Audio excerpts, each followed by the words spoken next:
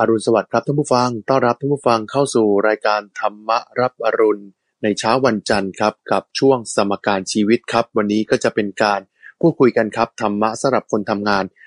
นอย่างไรให้สุขกายสบายใจครับวันนี้ผมทรงพลชูเวศและพระมหาไพบูลย์อภิปุโนจากวัดป่าดอนหายโศกดำเนินรายการครับกราบนมัสการพระอาจารย์ครับเดี๋ยวพานทุกวันจันทร์สัปดาห์เป็นสัปดาห์ก็จะมีคุณทรงพลผู้จัดรายการบันทึกสถานการณ์มาพูดเรื่องราวที่เกี่ยวกับสถานการณ์ปัจจุบันบ้างเรื่องการทำงานหรือว่าประเด็นที่เราจะนำธรรมะเข้าไปสอดแทรกใช้งานเพื่อให้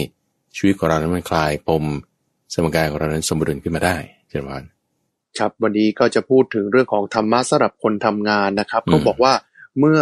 วันที่เราก้าวสู่วัยทำงานเนี่ยนะครับเขาบอกว่าไม่ใช่เป็นเรื่องง่ายแล้วก็ไม่ใช่เป็นเรื่องสนุกคนนึงเนี่ยเขาก็คิดกันนะเขาบอกว่าการเข้าสู่วัยทำงานเนี่ยจะทำให้มีความเป็นอิสระมากยิ่งขึ้นตรงนี้ก็บอกว่าก็ไม่ถูกต้องซะทีเดียวหรือใครที่คิดว่าพอเข้ามาทำงานก้าวสู่วัยทำงานแล้วชีวิตจะยุ่งยากตึงเครียดอันนี้ก็คิดผิดเช่นเดียวกันนะครับเพราะการทำงานเนี่ยมีทั้งสุขมีทั้งทุกข์มีความอิสระและไม่อิสระเนี่ยเพียงแต่ว่าเราต้องรู้จักบริหารชีวิตให้เหมาะสมนะครับทำงานอย่างไรให้มีความสุขวันนี้เราจะมาไขข้อข้องใจเหล่านี้กันครับพระอาจารย์ครับพูดถึงการทำงานอย่างไรให้มีความสุขเนี่ยเราคงได้คุยกันหลายครั้งแล้วล่ะว่าเราจะต้องมีอะไรกันบ้างอิทธิบาท4และธรรมะอะไรต่างๆนี่คือสิ่งที่เราเคยคุยกันแล้วมาดูเงื่อนไขต่างๆในชีวิตกันดีกว่าครับเงื่อนไขต่างๆในชีวิตของแต่ละคนเนี่ยมีไม่เท่ากันมีไม่เหมือนกันนะครับบางคนที่ได้ทำงานที่เขารักเนี่ยเขาก็มีความสุขอันนี้ก็ไม่มีปัญหาแล้วไปส่วนบางคนพระอาจารย์เขาต้องทำงานเพื่อที่จะหาเงินและงานตัวเนี้ยก็ไม่ใช่งานที่เขารักและงานที่เขาชอบแต่ที่ทำเนี่ยอาจจะไม่ได้เรียกว่าฝืนใจหรอกครับแต่ก็ไม่ได้ทำในงานที่รักแต่เพื่อที่จะหาเงินจันทร์ถึงศุกร์ทำงานเนี่ยก็รู้สึกว่ามีทั้งความทุกข์ความสุขปนกันไปทั้งสุขทั้งทุกข์แต่พอเสาร์อาทิตย์ปลอดโปร่งโล่งสบายได้เที่ยวได้พักได้ผ่อนคนที่ไม่มีโอกาสที่จะได้ทำงานที่รักเพราะเลือกไม่ได้ครับจะทำอย่างไรครับให้เกิดความสุขอย่างสูงสุดในการทำงานครับบอลเอาไล่ไปทีละประเด็นนะคุณสมพลตั้งแต่ในข้อแรกๆที่คุณสมพลพูดถึงว่าทำงานแล้วก็จะดีมีเงินทองใช้ต่างๆนั่นก็ยกไว้ส่วนหนึ่งใช่ไหมแล้วก็บางคนก็อีกคนหนึ่งก็บอกว่าโอ้ทำงานแล้วก็จะทุกข์อย่างนั้นอย่างนี้อันนี้คือเราไล่กันมาเลยดีกว่าเนอะว่าตั้งแต่แบบคือพระอาจารย์เองอ่ะตั้งแต่สมัยเป็นเด็กอายุยังไม่ถึง10 ขวบอ่ะคุณพ่อก็บอกว่าเนี่ยลูกเรียนสูงๆนะตั้งใจเรียนดีๆมันจะได้มีความสุขเดี๋ยวเราไปเข้าโรงเรียนนี้ใช่ไหมก็คือคิดว่าพอถึงเข้าโรงเรียนนั้นเดี๋ยวคุณจะได้มีความสุขแล้วก็แบบว่า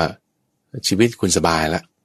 แต่พอเราไปเข้าโรงเรียนที่ว่าเป็นโรงเรียนดีๆต่างๆนานาเสร็จปุ๊บมันก็มีความทุกข์ของเด็กที่เขาต้องเรียนโรงเรียนนั้นมีเช่นคุณต้องเรียนหนักคุณต้องทำการบ้านคุณต้องเล่นกีฬานั่นนี่นอนม.1 ใช่ไหมครับทีนี้พอเขาบอกว่าขึ้นม.ปลายก่อนสิแหมมันก็จะเรียนเบาลงไม่ต้องมาถูกบังคับทำกิจกรรมนั่นนี่พอเราขึ้นม.ปลายปุ๊บก็ดีอยู่ที่ว่าเราไม่ถูกบังคับทำกิจกรรมนั้นนี่แต่ว่าคุณก็ต้องมาเรียนวิชาอะไรที่มันยากขึ้นมันก็มีความทุกข์ของเด็กม.ปลายที่เขาจะต้องเรียนมีบางคนก็จะบอกว่าก็ไปเรียนสายอาชีพสิพาณิชย์หรือว่าช่างแบบนี้ก็มีมันก็จะได้จบมาทำงานได้เลยแต่มันก็จะมีความทุกข์ของคนที่เขาทำอันนั้นเขามีแฝงอยู่โอเคนะต่อมาเขาก็บอกว่าเนี่ยงั้นคุณก็เรียนมหาวิทยาลัยสิเรียนมหาวิทยาลัยเข้าคณะนั้นเข้าคณะนี้จบมาแล้วก็มีงานทำนะมันจะดีเนี่ยแหมมันก็อดทนหน่อยม.ปลายอย่างเงี้ยนะพอเราไปเข้าเรียนมหาวิทยาลัยแล้วก็ดีชีวิตก็มีความสุขแบบว่ามีอิสระดีแต่พอถึงเวลาเรียนจริงมันก็มีความทุกข์ของคนที่เขาเรียนมหาวิทยาลัยเขาก็มีใช่ไหมปี 1 ปี 2รุ่นพี่ก็บอกว่าปี 1 ปี 2มันก็เป็นอย่างนี้ล่ะก็ปรับตัวกันหน่อยแต่พอขึ้นปี 3 ปี 4สิเป็นซีเนียร์แล้วมันสบายนั่นนี่นอนครับพอไปถึงซีเนียร์แล้วจริงๆเนี่ยก็คุณก็ต้องมีความทุกข์ของคนที่เป็นซีเนียร์เขามีสิ่งคุณจะต้องจัดทำนั่นนี่เตรียมทำวิทยานิพนธ์แล้วไหนจะต้องมาเตรียมหางานต่างๆอีกพวกพี่ที่จบไปแล้วเขาบอกว่าน้องก็เป็นอย่างนี้ล่ะ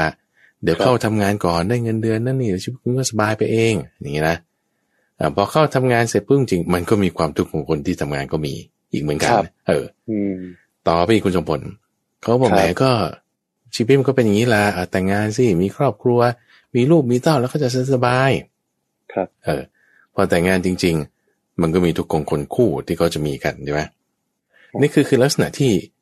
เราจะพบเห็นได้บ่อยๆศัพท์ภาษาอังกฤษเขาจะเรียกว่า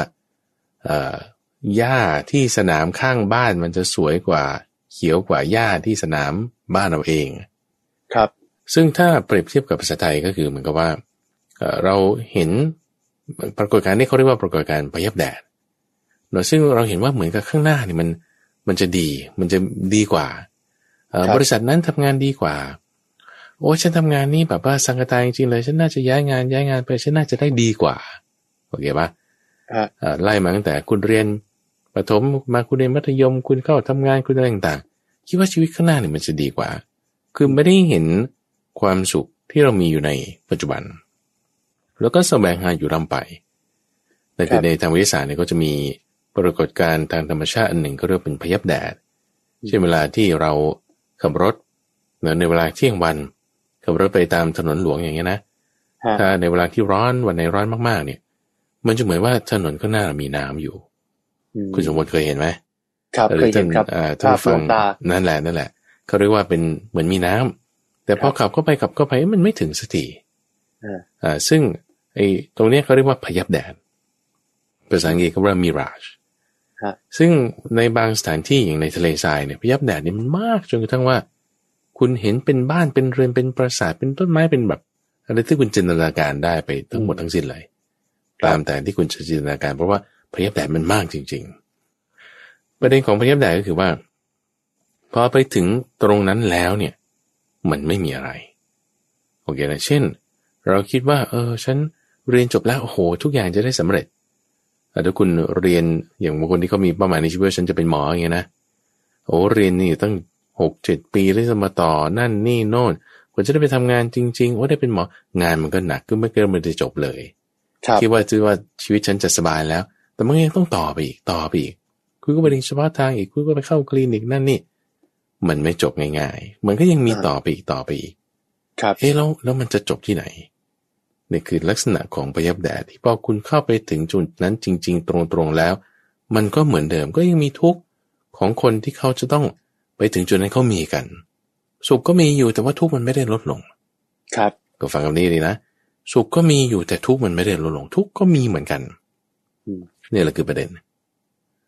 ถ้าสมมติว่าเรายังไปตามอำนาจแบบนี้ตามหาพยับแดดเนี่ยคุณจะหาไม่เจอครับโอเคนี่คือที่พระอาจารย์พูดเนี่ยเรากำลังเรียกว่าแก้ปัญหาที่มันแบบยั่งยืนน่ะถ้าเราคิดว่าฉันได้ทำงานที่รักแล้วมันก็ไม่มีปัญหาใช่ป่ะแต่พอคุณทำไปเนี่ยมันจะมีความทุกข์ของงานที่คุณรักอยู่นั่นแหละเช่นบางทีมันไม่ได้ตามที่หวังเช่นบางทีมันสูญเสียสิ่งนั้นสิ่งนี้เช่นบางทีเหตุการณ์สถานการณ์โควิดแบบนี้เกิดขึ้นคนที่รักงานโรงแรมคนที่งานเป็นงานแอร์โฮสเตสแล้วคุณเป็นไงมันก็ฉันรักงานทำการบินเป็นนักบินแล้วตอนนี้เป็นยังไงคือมันทำไม่ได้มันบินไม่ได้ครับโอ้แล้วคุณจะอยู่ได้คุณก็ต้องไปทำอาชีพอื่นมันก็ว่าไม่ใช่จะไม่มีปัญหามันก็มีปัญหาของมันอีกแบบหนึ่งโอเคนะเพราะฉะนั้นการแก้ปัญหาตรงนี้คุณสมบูรณ์มันไม่ใช่ว่าคุณไปเที่ยวหางานที่คุณรักหรือคุณไปเที่ยวหางานที่คุณชอบเพราะมันเหมือนกับการตามหาพยับแดดคุณจะหาไม่เจออยู่เหมือนกันแต่ตอนที่ก่อนที่จะเข้าไปใกล้มันโอ้วาดฝันปั้นแต่งเต็มที่เลยคือเหมือนกับคนซื้อหวยนะคุณสมบูรณ์นะครับไอ้วันก่อนหวยออกเนี่ยคุณก็ได้เลขนี้มาจากสำนักนี้จากอาจารย์นี้จากวัดนี้เสร็จปุ๊บนี่ฉันลงเท่านี้จะได้เท่านี้คิดแล้วนะคิดปรุงแต่งไว้เรียบร้อยแล้วฉันได้เท่านี้มาเสร็จแล้วฉันจะจ่ายอันนี้ให้คนนั้นเท่านี้จ่ายนี่เท่านี้ไปเรียบร้อยแล้วใช่ป่ะเหลือเงินส่วนนี้ก็จะไปเที่ยวตรงนั้นตรงนี้แต่พอหวยออกมาปุ๊บเนี่ยคือพวกนั้นเป็นของในความฝันพอตื่นมาปุ๊บหายหมดเนี่ยพยับแดดไม่ต่างอะไรกับของในความฝันไม่ต่างอะไรกันกับนักเล่นมายากลที่พอเขาเล่นมายากลเสกนั่นนี่หายไปเดินเหมือนทะลุอะไรต่างๆได้จริงๆเป็นกลลวงเฉยๆของจริงๆไม่มีจริงๆเราถ้าพยายามตามหาพยับแดดหรือจะหยิบในฝันออกมาให้มันจริงเนี่ยมันไม่ได้มันแก้ปัญหาด้วยการตามหาสิ่งเหล่านั้นเนี่ยคุณจะไม่เจอปัญหานี้เราเข้าใจได้ด้วยรูปแบบของพระพุทธเจ้าตรัสถึง ทุกข์กับสมุทัยทุกข์เนี่ยก็คือสิ่งที่เรากำลังเจออยู่กับมันทุกวันนี้ครับเหตุที่มันให้มันมีเนี่ยมันคือตัณหาความอยากถ้าเรามีความอยากตั้งไว้ตรงไหนสิ่งนั้นอาจจะเป็นความทุกข์ของเราทันทีเพราะฉะนั้นถ้าเราทำตามความอยากนะเช่นมาโอ้ฉันชอบงานนี้บางคนใช้คำอยากว่าชอบฉันรักงานนี้แต่พอคุณไปทำจริงๆเนี่ยมันก็จะมีทุกข์ของที่สิ่งนั้นมันผสมมาอยู่แล้วแน่นอนเราหลีกเลี่ยงไม่ได้ถึงจุดนั้นความสุขก็มีอยู่แต่ความทุกข์ก็ไม่ได้ลดลงนี่นะเพราะฉะนั้นประเด็นคือมันไม่ใช่ว่าไปตามหางานที่ชอบหรือตามหางานที่รักแต่เราต้องกำจัดความอยากในสิ่งนี้ก่อนเราจะอยู่ที่นี่ได้โดยมีความสุขประเด็นคือนะคุณทำงานที่คุณทำอยู่นี่แหละที่ว่าคุณไม่ชอบนี่แหละให้อยู่กับมันได้ให้สุขได้โดยไม่ต้องหางานใหม่ครับนี่มองจากมุมมองหนึ่งใหม่เลยนะแทนที่ว่าคุณจะต้องวางแผนว่าฉันจะไปทำธุรกิจเองนั่นนี่โน่นเก็บเงินเท่านั้นนี้โน่นสมัครงานใหม่นั่นวิธีการเขียนเรซูเม่วิธีแผ่เมตตาวิธีเขาก็จะมีแบบ positive thinking affirmation อะไรต่างๆก็มาขายคอร์สอะไรอย่างเงี้ยไปนะอันนั้นก็ได้ผลอยู่ในบางกรณีไม่ได้ผลในทุกกรณีแล้วพอได้มาจริงๆทุกมันก็ไม่ได้ลดลงมันก็มีทุกเหมือนเดิมความสุขก็มีเหมือนเดิมก็ปนกันมาเหมือนเดิมไม่ต่างกันพอสัก 2-3 ปีผ่านไปเทคโนโลยีใหม่มาคอนเซปต์ใหม่มาความรู้ใหม่มามันก็เปลี่ยนแปลงไปอีก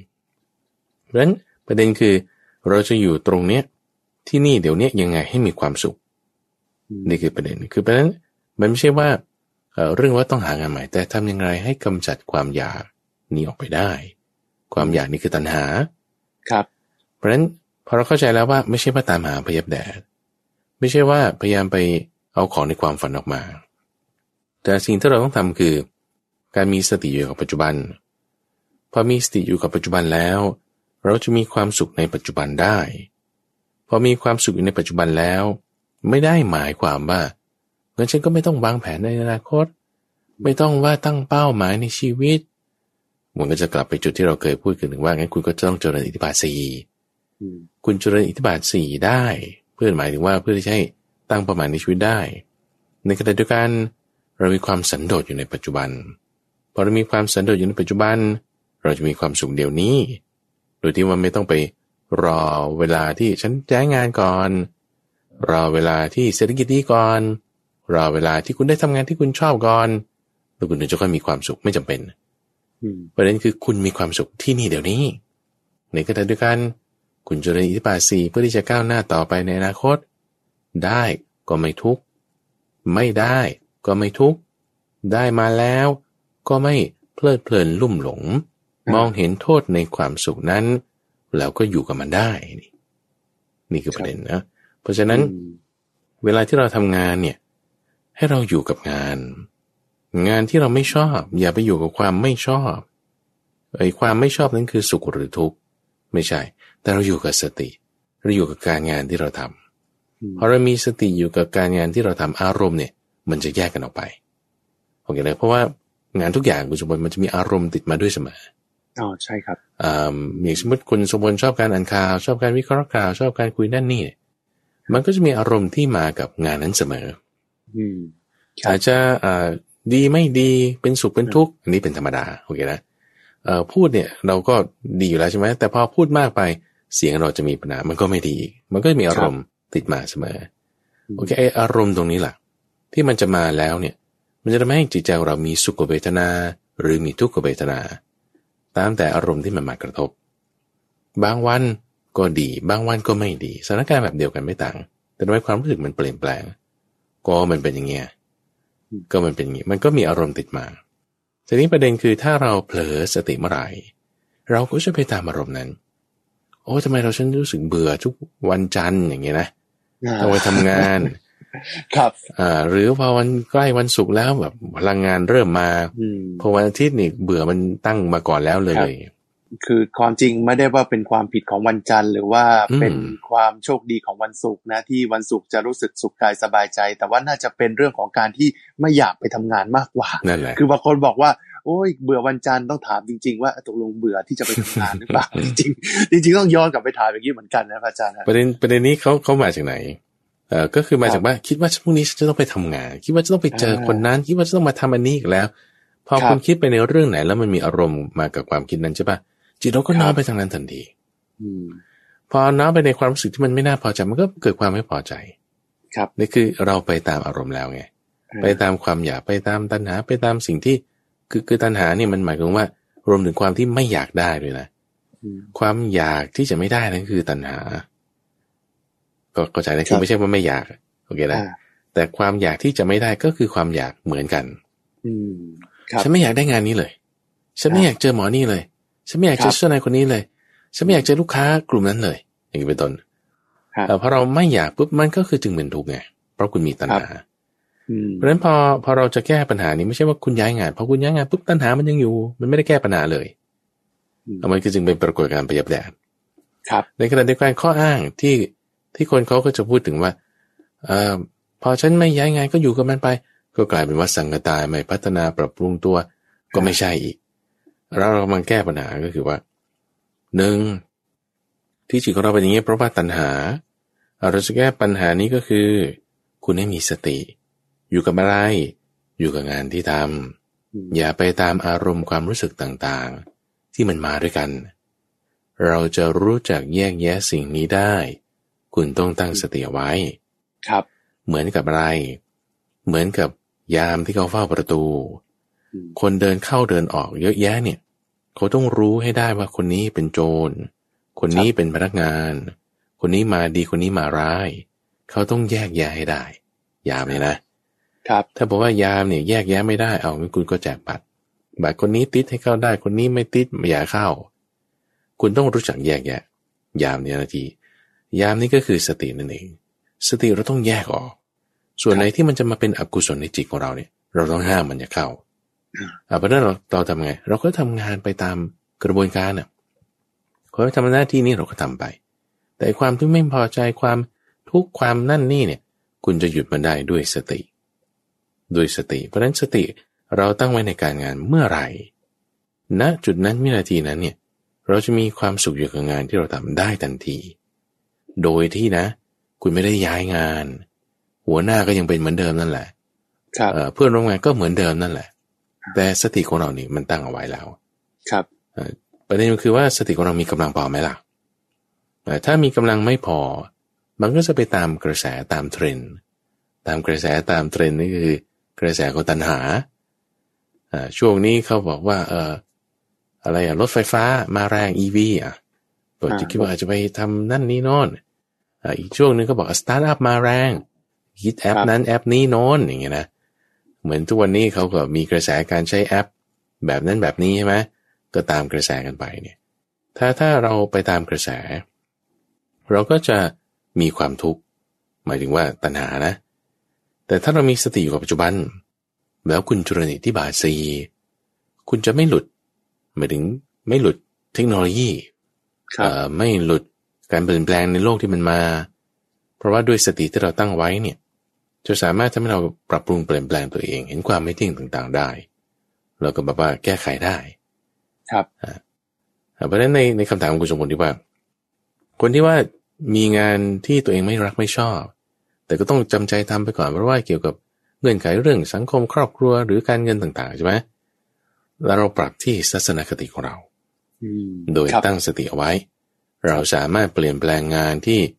เราเลเบลมันว่าฉันไม่ชอบนี่แหละโดยเปลี่ยนที่จิตของเราให้เราตั้งสติไว้งานนั้นจะไม่มาเป็นอุปสรรคของเราแล้วงานที่ไม่มาเป็นอุปสรรคของเราคืองานอะไรก็ตามที่มันเป็นอุปสรรคของเราเนี่ยมันจะดูดพลังสมาธิของเราไปพลังชีวิตของเราเนี่ยทุกวันอย่างเช่นว่าวันจันทร์เราจะมีความหดหู่เนี่ยมันดูดพลังแล้วแต่เราเปลี่ยนทัศนคติใหม่ไงวันนี้ฉันจะตั้งสติว่าฉันจะไม่ไปตามความรู้สึกที่เกิดขึ้นเป็นไปในทางลบเลยอย่างเงี้ยนะเราจับดูสักวันหนึ่งอาจจะไม่เอาตอนวันจันทร์เอาวันอังคารหรือวันพุธก็ได้อย่างเงี้ยถ้ามันเปลี่ยนแปลงมันไม่เที่ยงแล้วเนี่ยโอ้มันไม่เที่ยงเรารู้เนี่ยนั่นคือเรามีสติแล้วนี่พอเราเริ่มรู้เรามีสติเรามีกำลังมากขึ้นปุ๊บวันอังคารเราเริ่มเห็นได้วันจันทร์เราเริ่มเห็นได้เนี่ยเราถึงจะค่อยพัฒนาในลักษณะที่ว่าอยู่ที่นี่เดี๋ยวนี้มีความสุขได้เดี๋ยวนี้ที่นี่โดยที่ไม่ต้องเปลี่ยนงานได้ เส้นทางมีอยู่คือกระบวนการขั้นตอนหลักการเนี่ยคือมาเริ่มจากสติแล้วพอเรามีสติแล้วเราได้สมาธิด้วยสมาธินะคุณสมบัติอยู่ที่ไหนก็ได้จะทำงานที่ไม่ชอบก็ไม่มีปัญหาจะทำงานที่ชอบก็ไม่ได้ลุ่มหลงเพลิดเพลินจะได้ตามที่ต้องการก็ไม่ได้บอกว่ามีอคติในสิ่งนั้นหรือไม่ได้ก็ไม่กระฟัดกระเฟียดอยู่ที่ไหนก็จะมีความสุขได้คนแบบนี้เราต้องสร้างมากๆในสังคมครับครับปีนี้แล้วก็ปีที่แล้วนะครับถือว่าเป็นปีที่มีความเปลี่ยนแปลงแล้วก็ความผันผวนหลายอย่างเกิดขึ้นนะครับโควิด -19 แล้วก็เรื่องของการเปลี่ยนแปลงต่างๆนะครับก็เป็นกำลังใจให้กับทุกๆท่านนะครับเชื่อว่าทุกๆท่านเนี่ยถ้าใช้ชีวิตด้วยความมีสติแล้วก็ความไม่ประมาทนะครับตั้งตนให้มีสติอยู่เสมอไม่ว่าจะมีปัญหาอะไรเข้ามานะครับเราก็จะสามารถผ่านพ้นไปได้ครับสำคัญครับก็คือต้องมีสติแล้วก็สลัดอารมณ์ของความโกรธความเบื่อหน่ายอารมณ์ไม่ดีอะไรหลายอย่างออกไปครับที่สำคัญก็คือเราจะต้องมีสติอยู่กับลมหายใจตลอดเวลาครับเราถึงจะอยู่ร่วมกับคนที่อยู่รอบข้างเราได้แล้วก็แม้ว่าจะไม่ได้ทำงานที่รักแม้ว่าจะไม่ได้มีความสุขมากๆเนี่ยนะครับแต่ชีวิตก็ต้องเจอทั้งความสุขและความทุกข์ผสมกันไปแต่เราจะต้องอยู่กับมันให้ได้ด้วยสติที่เรามีครับพระอาจารย์เมื่อสักครู่พระอาจารย์ได้พูดอยู่เรื่องนึงก็คือว่าเหมือนมีคนบอกกับเราตลอดว่าลองไปในระดับนี้สิแล้วท่านจะมีความสุขพอไปถึงปุ๊บมันก็ไม่ได้สุขทั้งหมดใช่ไหมฮะก็คือเขาก็ไม่ได้หลอกเราเพียงแต่ว่าเราไม่เห็นในทุกข์ในสถานะนั้นพอเราไปอยู่ปุ๊บเนี่ยเราเห็นละมันมีทั้งทุกข์และทั้งสุขพอไปอีกสเต็ปนึงก็มีเหมือนกันไม่ได้ว่ามีสุขอย่างเดียวก็มีความทุกข์เห็นเขาบอกว่าแม้แต่เศรษฐีที่มีเงินเป็นร้อยล้านพันล้านก็ยังมีความทุกข์ใช่ไหมพระอาจารย์ใช่คือตรงนี้แหละคือปรากฏการณ์พยับแดดครับแต่พระอาจารย์นี่ว่าเป็นปรากฏการณ์พยับแดดคือดูจากที่ไกลๆเหมือนมีอะไรเหมือนเป็นของที่เหมือนเป็นความสุขแต่พอเข้าไปใกล้มันปุ๊บมันไม่มีอะไรมันเหมือนเดิมครับเหมือนเดิมอยู่ที่เราอยู่ตรงนี้มองไกลๆเนี่ยมันเหมือนดีไงแต่พอเข้าไปใกล้จริงๆก็เหมือนเดิมแล้วฉะนั้นก็ความสุขความทุกข์เนี่ยมันไม่ได้อยู่ที่ว่าคุณมีเงินมากคุณมียศตำแหน่งสูงอย่างที่คุณชมพลว่าเศรษฐีบางทีก็มีความทุกข์ใช่ไหมยาจกบางคนก็มีความสุขยาจกบางคนมีเงินไม่ได้มากมายอะไรพอมีพอกินแต่ว่าชีวิตเขามีความสุขมากอยู่กับครอบครัวแล้วก็เลี้ยงดูครอบครัวไปตามระบบระเบียบเงินทองไม่ได้มากมายอะไรแต่ว่ามีความสุขในชีวิตมากเนี่ยสุขมากกว่าแบบคนทั่วๆไปเขาก็เป็นแบบนี้ก็มีเป็นแบบนี้ก็มีเพราะมันไม่ได้เรื่องเงินทองหรือว่าเรื่องการงานแต่เป็นเรื่องทัศนคติเรื่องจิตใจของเราต่างหากจะต้องปรับให้ได้ตรงนี้ครับมันอยู่ที่เราจะตั้งหลักคิดยังไงแล้วก็เรามีมุมมองกับชีวิตยังไงนะเพราะอย่างโยมเนี่ยบางทีก็รู้สึกมีความทุกข์วันนี้ฉันจะกินอะไรดีวันนี้ทำไมเงินมันก็เหลือคือมีทั้งเงินเก็บแล้วก็มีทั้งเงินที่ใช้ไงครับแล้วก็ยังจะมีความกังวลอยู่ด้วยเราเก็บอย่างนี้แล้วเราจะเก็บไว้ใช้ถึงตอนแก่ไหมวันนึงเนี่ยโยมก็ไปเห็นภาพเนี่ยคือจากในทีวีนะคนที่เขาลำบากกว่าเราเนี่ยแบบบ้านที่ก็ไม่มีจะอยู่คิดวันต่อวันเนี่ยจะมีอะไรกินไหมพอมานั่งคิดถึงตัวเองเฮ้ยเราสบายกว่าเขาตั้งเยอะเนี่ยคนพวกนี้เนี่ยเขาคิดคือเราคิดว่าวันนี้จะกินอะไรดีแต่เขาเนี่ยคิดตรงข้ามกับเรานะเขาคิดว่าเฮ้ยวันนี้จะมีอะไรจะกินเนี่ยไม่เหมือนกันนะฮะคนที่วันนี้จะกินอะไรดีกับวันนี้จะมีอะไรกินเนี่ยไม่เหมือนกันนะแต่ว่าคือทุกคนมีทั้งสุขทั้งทุกข์เนี่ยอยู่ที่การบริหารชีวิตของตนเองเนี่ยให้เกิดความทุกข์น้อยที่สุดเราจะไม่ใช้คำว่ามีความสุขแล้วกันนะฮะเกิดความทุกข์น้อยที่สุดพอเป็นมนุษย์เป็นฆราวาสเนี่ยมีทั้งสุขทั้งทุกข์พระอาจารย์พระสงฆ์แล้วฮะพระอาจารย์ก็คือถ้าคนภายนอกจะมองว่าการบวชเนี่ยคือการสละแล้วซึ่งกิเลสและจะเกิดความสุขแล้วถ้าเกิดเราพระอาจารย์บวชเป็นพระเนี่ยพระอาจารย์ได้เจอทั้งความสุขและความทุกข์หรือว่าเจอแต่ความสุขที่เขาบอกอาจารย์คืออันดับแรกเข้าใจก่อนว่าคนที่บวชเนี่ยคือไม่ใช่ว่าหมดกิเลสแล้วนะครับพระสงฆ์ที่บวชทุกรูปเนี่ยอาจจะยังไม่หมดกิเลสก็ได้เพราะว่าบวชมาเนี่ยคือเพื่อที่จะชำระกิเลสนั่นแหละแต่มันยังไม่หมดไงยังไม่หมดก็จะมีผิดบ้างถูกบ้างอันนี้ก็ธรรมดาโอเคทีนี้ประเด็นคือข้อที่คุณสมบูรณ์พูดว่าอย่างน้อยก็ให้มีทุกน้อยหน่อยเมื่อกี้นะว่าอาจจะสุขทุกข์ปนกันแต่ว่าก็ให้มีทุกน้อยหน่อยสุขมากหน่อยอันนี้คือคำศัพท์ที่เราควรจะใช้ให้ถูกตรงนี้ก่อนเราเข้าใจให้ตรงกันว่าจริงๆแล้วเนี่ย ทุกเนี่ยมันอยู่ที่มุมมองของเรา perspective ทัศนคติโอเคนะถ้าเรามองโลกถูกแล้วเนี่ยเราอยู่กับทุกได้อยู่เป็นเนี่ยอยู่กับมันได้ไม่ใช่ว่าไม่มีมันนะหรือให้มีมันน้อยๆนะไม่ใช่นะต่อให้มากๆเลยก็อยู่กับมันได้ไม่มีปัญหาคือเหมือนอย่างโควิดเนี่ยคือถ้าวัคซีนยังไม่ออกหรือคุณยังฉีดไม่ครบเนี่ยมันยังฉีดไม่ได้ถึง 60% ของประชากรทั้งหมดเนี่ยคุณจะมาทำเหมือนเดิมเนี่ยไม่ได้เราต้องอยู่กับมันให้ได้นี่คือประเด็นใช่ไหมเพราะคุณต้องปรับตัวปรับตัวทำยังไงก็มีขั้นตอน DMH อะไรเนี่ยแหละนะล้างมืออะไรต่างๆทีนี้การที่เราจะอยู่กับทุกข์ได้นี่คุณสุพลคือเราต้องเข้าใจความทุกข์คือไม่ใช่กำจัดเขาออกไปโอเคนะเราไม่ใช่ว่าเราจะกำจัดทุกขเวทนาออกไปไม่ใช่คือคุณเข้าใจผิดเราจะอยู่กับทุกขเวทนาได้ไม่ใช่กำจัดเขาแต่เราจะอยู่กับทุกข์ได้คือทุกทั้งหมดเลยนะไม่ว่าจะความแก่ความเจ็บความตายความอะไรก็ตามเนี่ยเราจะอยู่กับเขาได้คุณต้องเข้าใจเขาเราต้องเข้าใจความทุกข์เราถึงอยู่กับเขาได้เงื่อนไขอันนี้ท่านพูดถึงเอาเปรียบเทียบกับมาในชีวิตประจำวันของเราดีกว่าอย่างเช่นว่าเวลาที่คุณสมบูรณ์ไปธนาคารแล้วก็เปิดบัญชีธนาคารทำบัตร ATM ด้วยแล้วก็ทำบัตรเครดิตด้วยโอเคนะเขาไปนั่งที่เคาน์เตอร์เสร็จปุ๊บเขาจะมีเอกสารมาให้คุณสมบูรณ์เซ็นซึ่งเอกสารฉบับแผ่นสุดท้ายที่เขาจะให้คุณสมบูรณ์เซ็นเนี่ยมันจะแบบตัวหนังสืออะไรไม่รู้เยอะแยะไปหมดเลยนะเล็กกระติดเดียวแล้วก็เวลาจะอ่านเนี่ยเฮ้ยมันเขียนภาษาอะไรเนี่ยคือภาษาไทยอยู่จริงแต่ว่าไม่เข้าใจครับเป็นภาษากฎหมายพวกเรียนนิติศาสตร์นี่ต้องเอามาอ่านกันสัก3 วันแล้วก็ค่อยตีความออกมาว่าสรุปว่าถ้าธนาคารล้มนะฉันรับเงินรับรองบัญชีคุณแค่1 ล้านบาทสมมตินะนี่สมมตินะแล้วคุณก็ต้องเซ็นลงไปตรงนั้นการที่เซ็นลงไปตรงนั้นเนี่ยคือคุณยอมรับเงื่อนไขการให้บริการของเขาครับโอเคนะพอยอมรับปุ๊บเนี่ยคุณก็ต้องใช้บริการเขาไงเพราะถ้าคุณจะใช้บริการคุณต้องยอมรับตรงนี้ถ้าคุณไม่เซ็นเนี่ยเขาก็ไม่ให้คือเขาไม่อยู่ด้วยคุณไปเอาที่อื่นเขาก็ต้องให้คุณเซ็นเหมือนเดิมไม่ว่าจะทำประกันทำสัญญาหรือซื้อขายรถอะไรมันมีหมดโอเคอันนี้คือเปรียบเทียบกันมาว่าตอนนี้เราอยู่กับทุกข์นี่เราอยู่กับทุกข์ใช่ไหมไม่ว่าจะสุขเวทนาทุกขเวทนาความเกิดความแก่ความเจ็บความตายดูหนังฟังเพลงนั่นนี่เนี่ยคุณอยู่กับมันตลอดขันธ์ห้าโอเคขันธ์ห้านี่คือทุกข์คุณอยู่กับมันนะเงื่อนไขการให้บริการของขันธ์ห้าเนี่ยคือมันบอกไว้ชัดเจนแล้วว่าฉันไม่เที่ยงนะเธอฉันไม่เที่ยง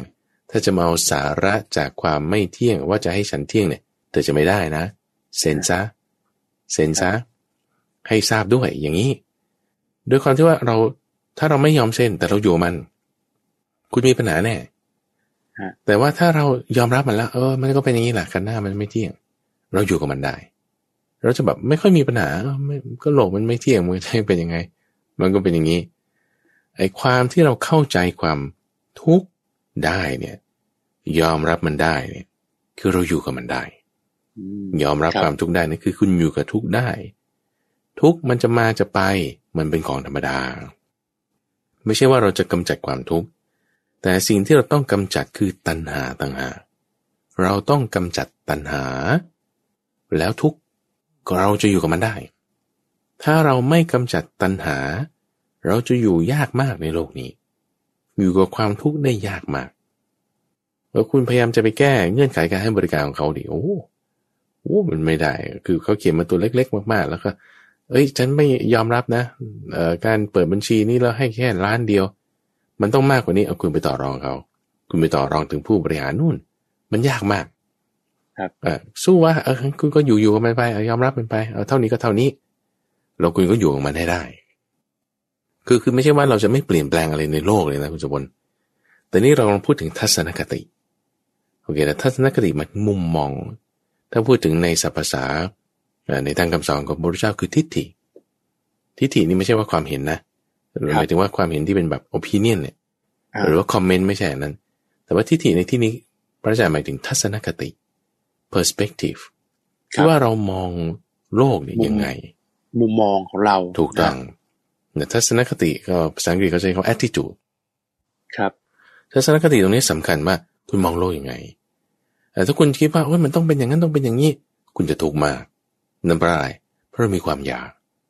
แต่ถ้าเรายอมรับมันได้ว่าโลกมันก็เป็นอย่างนี้แหละแล้วคุณจะอยู่ยังไงคุณละตัณหาคุณทำความดีคุณอยู่กับมันได้โลกบางทีเราต้องต่อสู้เพื่อบางสิ่งบางอย่างนะคือไม่ใช่ว่าเราก็ยอมรับมันอย่างเดียวแล้วก็สังกตายไปไม่ใช่แต่ว่าการต่อสู้ของเราเนี่ยต่อสู้เพื่ออะไรเราต้องมีอุดมคติ